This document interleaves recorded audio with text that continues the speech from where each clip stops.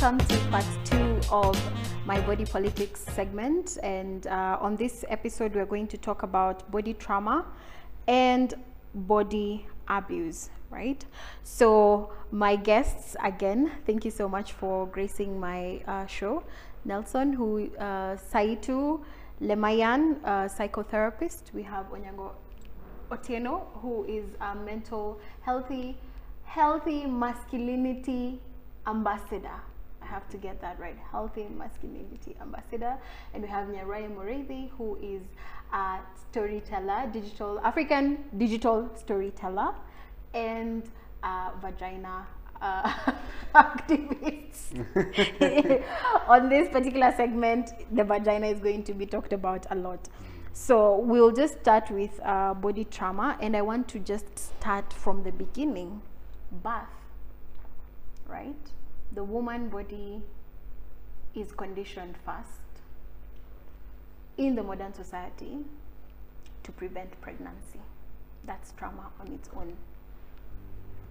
We have to take contraception. We have to protect ourselves from getting pregnant. And when we get pregnant, our bodies, even from the way we were born already, experiences trauma.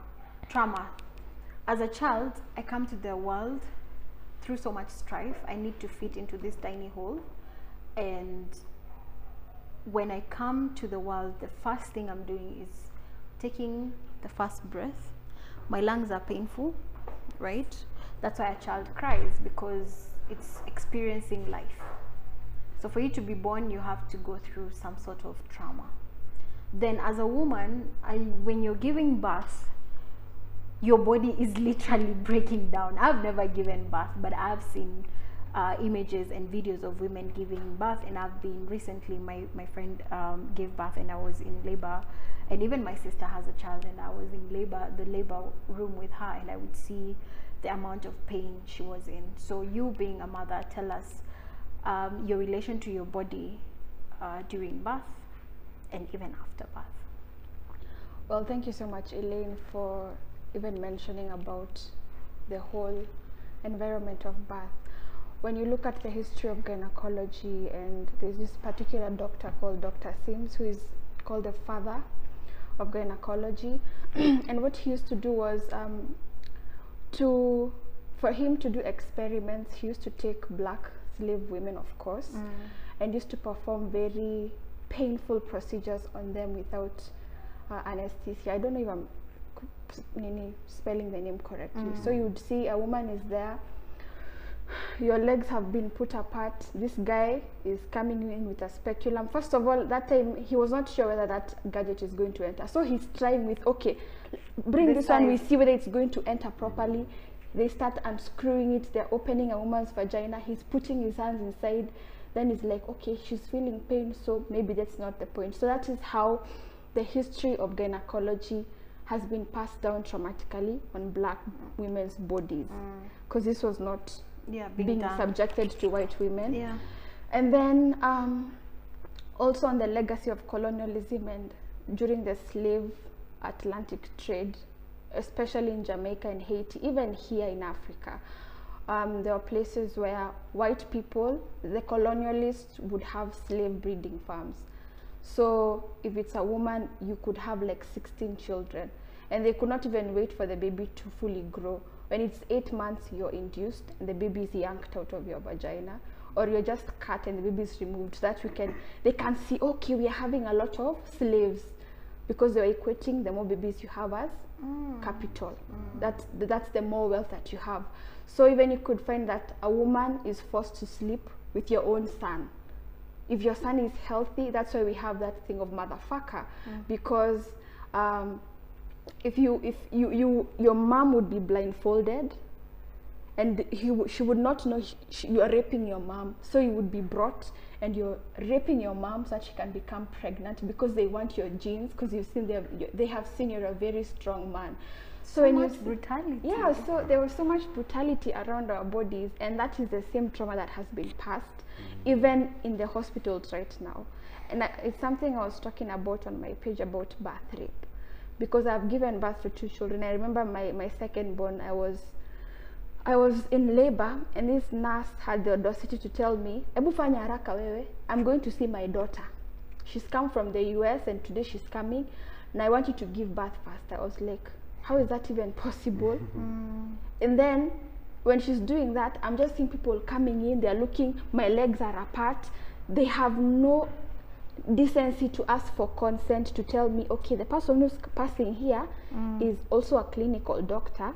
Then somebody's coming, they're like, bado hajafunguka vizuri, muongeze dawa.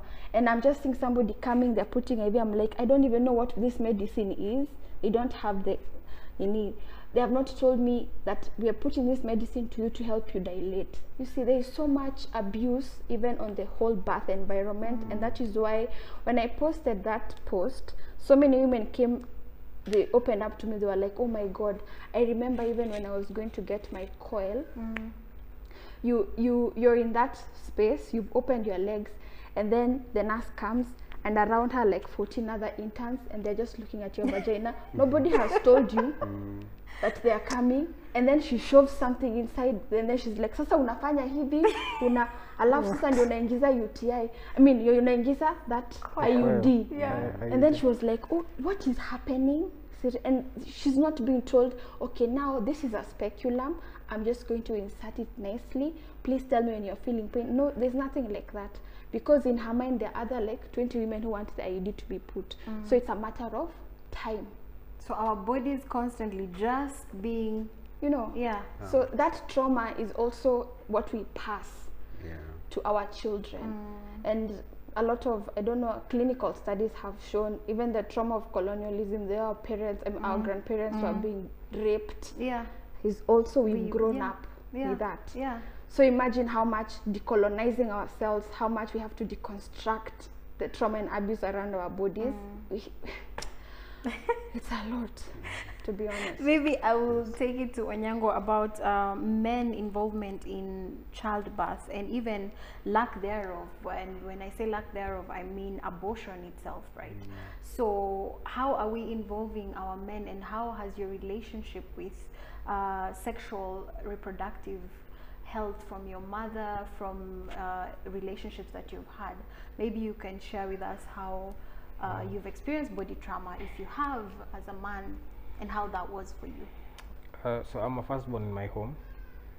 I've witnessed my mother give birth twice, and the first one was supposed to be my follower, and she died in my watch. She was 5-6 months. I witnessed the whole pregnancy from the beginning. You just start seeing your mom becoming big.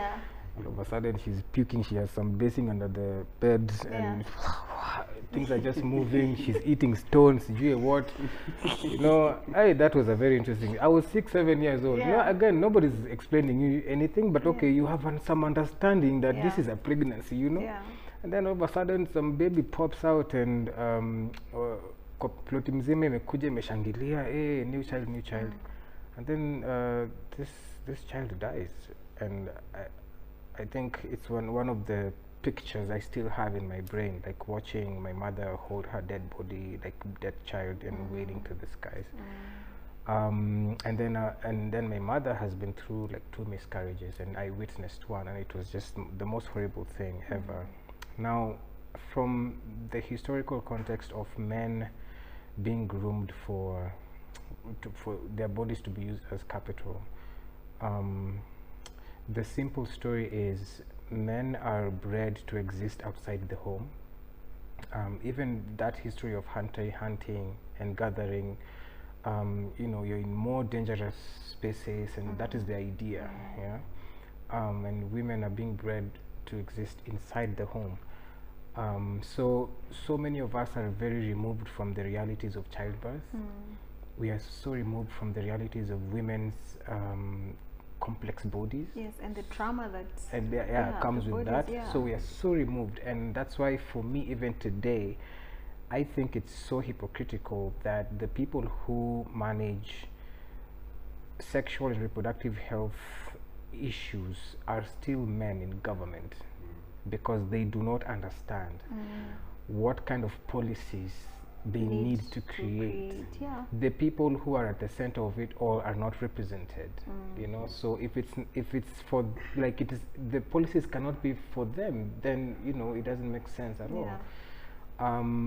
Us guys go through a different kind of trauma with our bodies.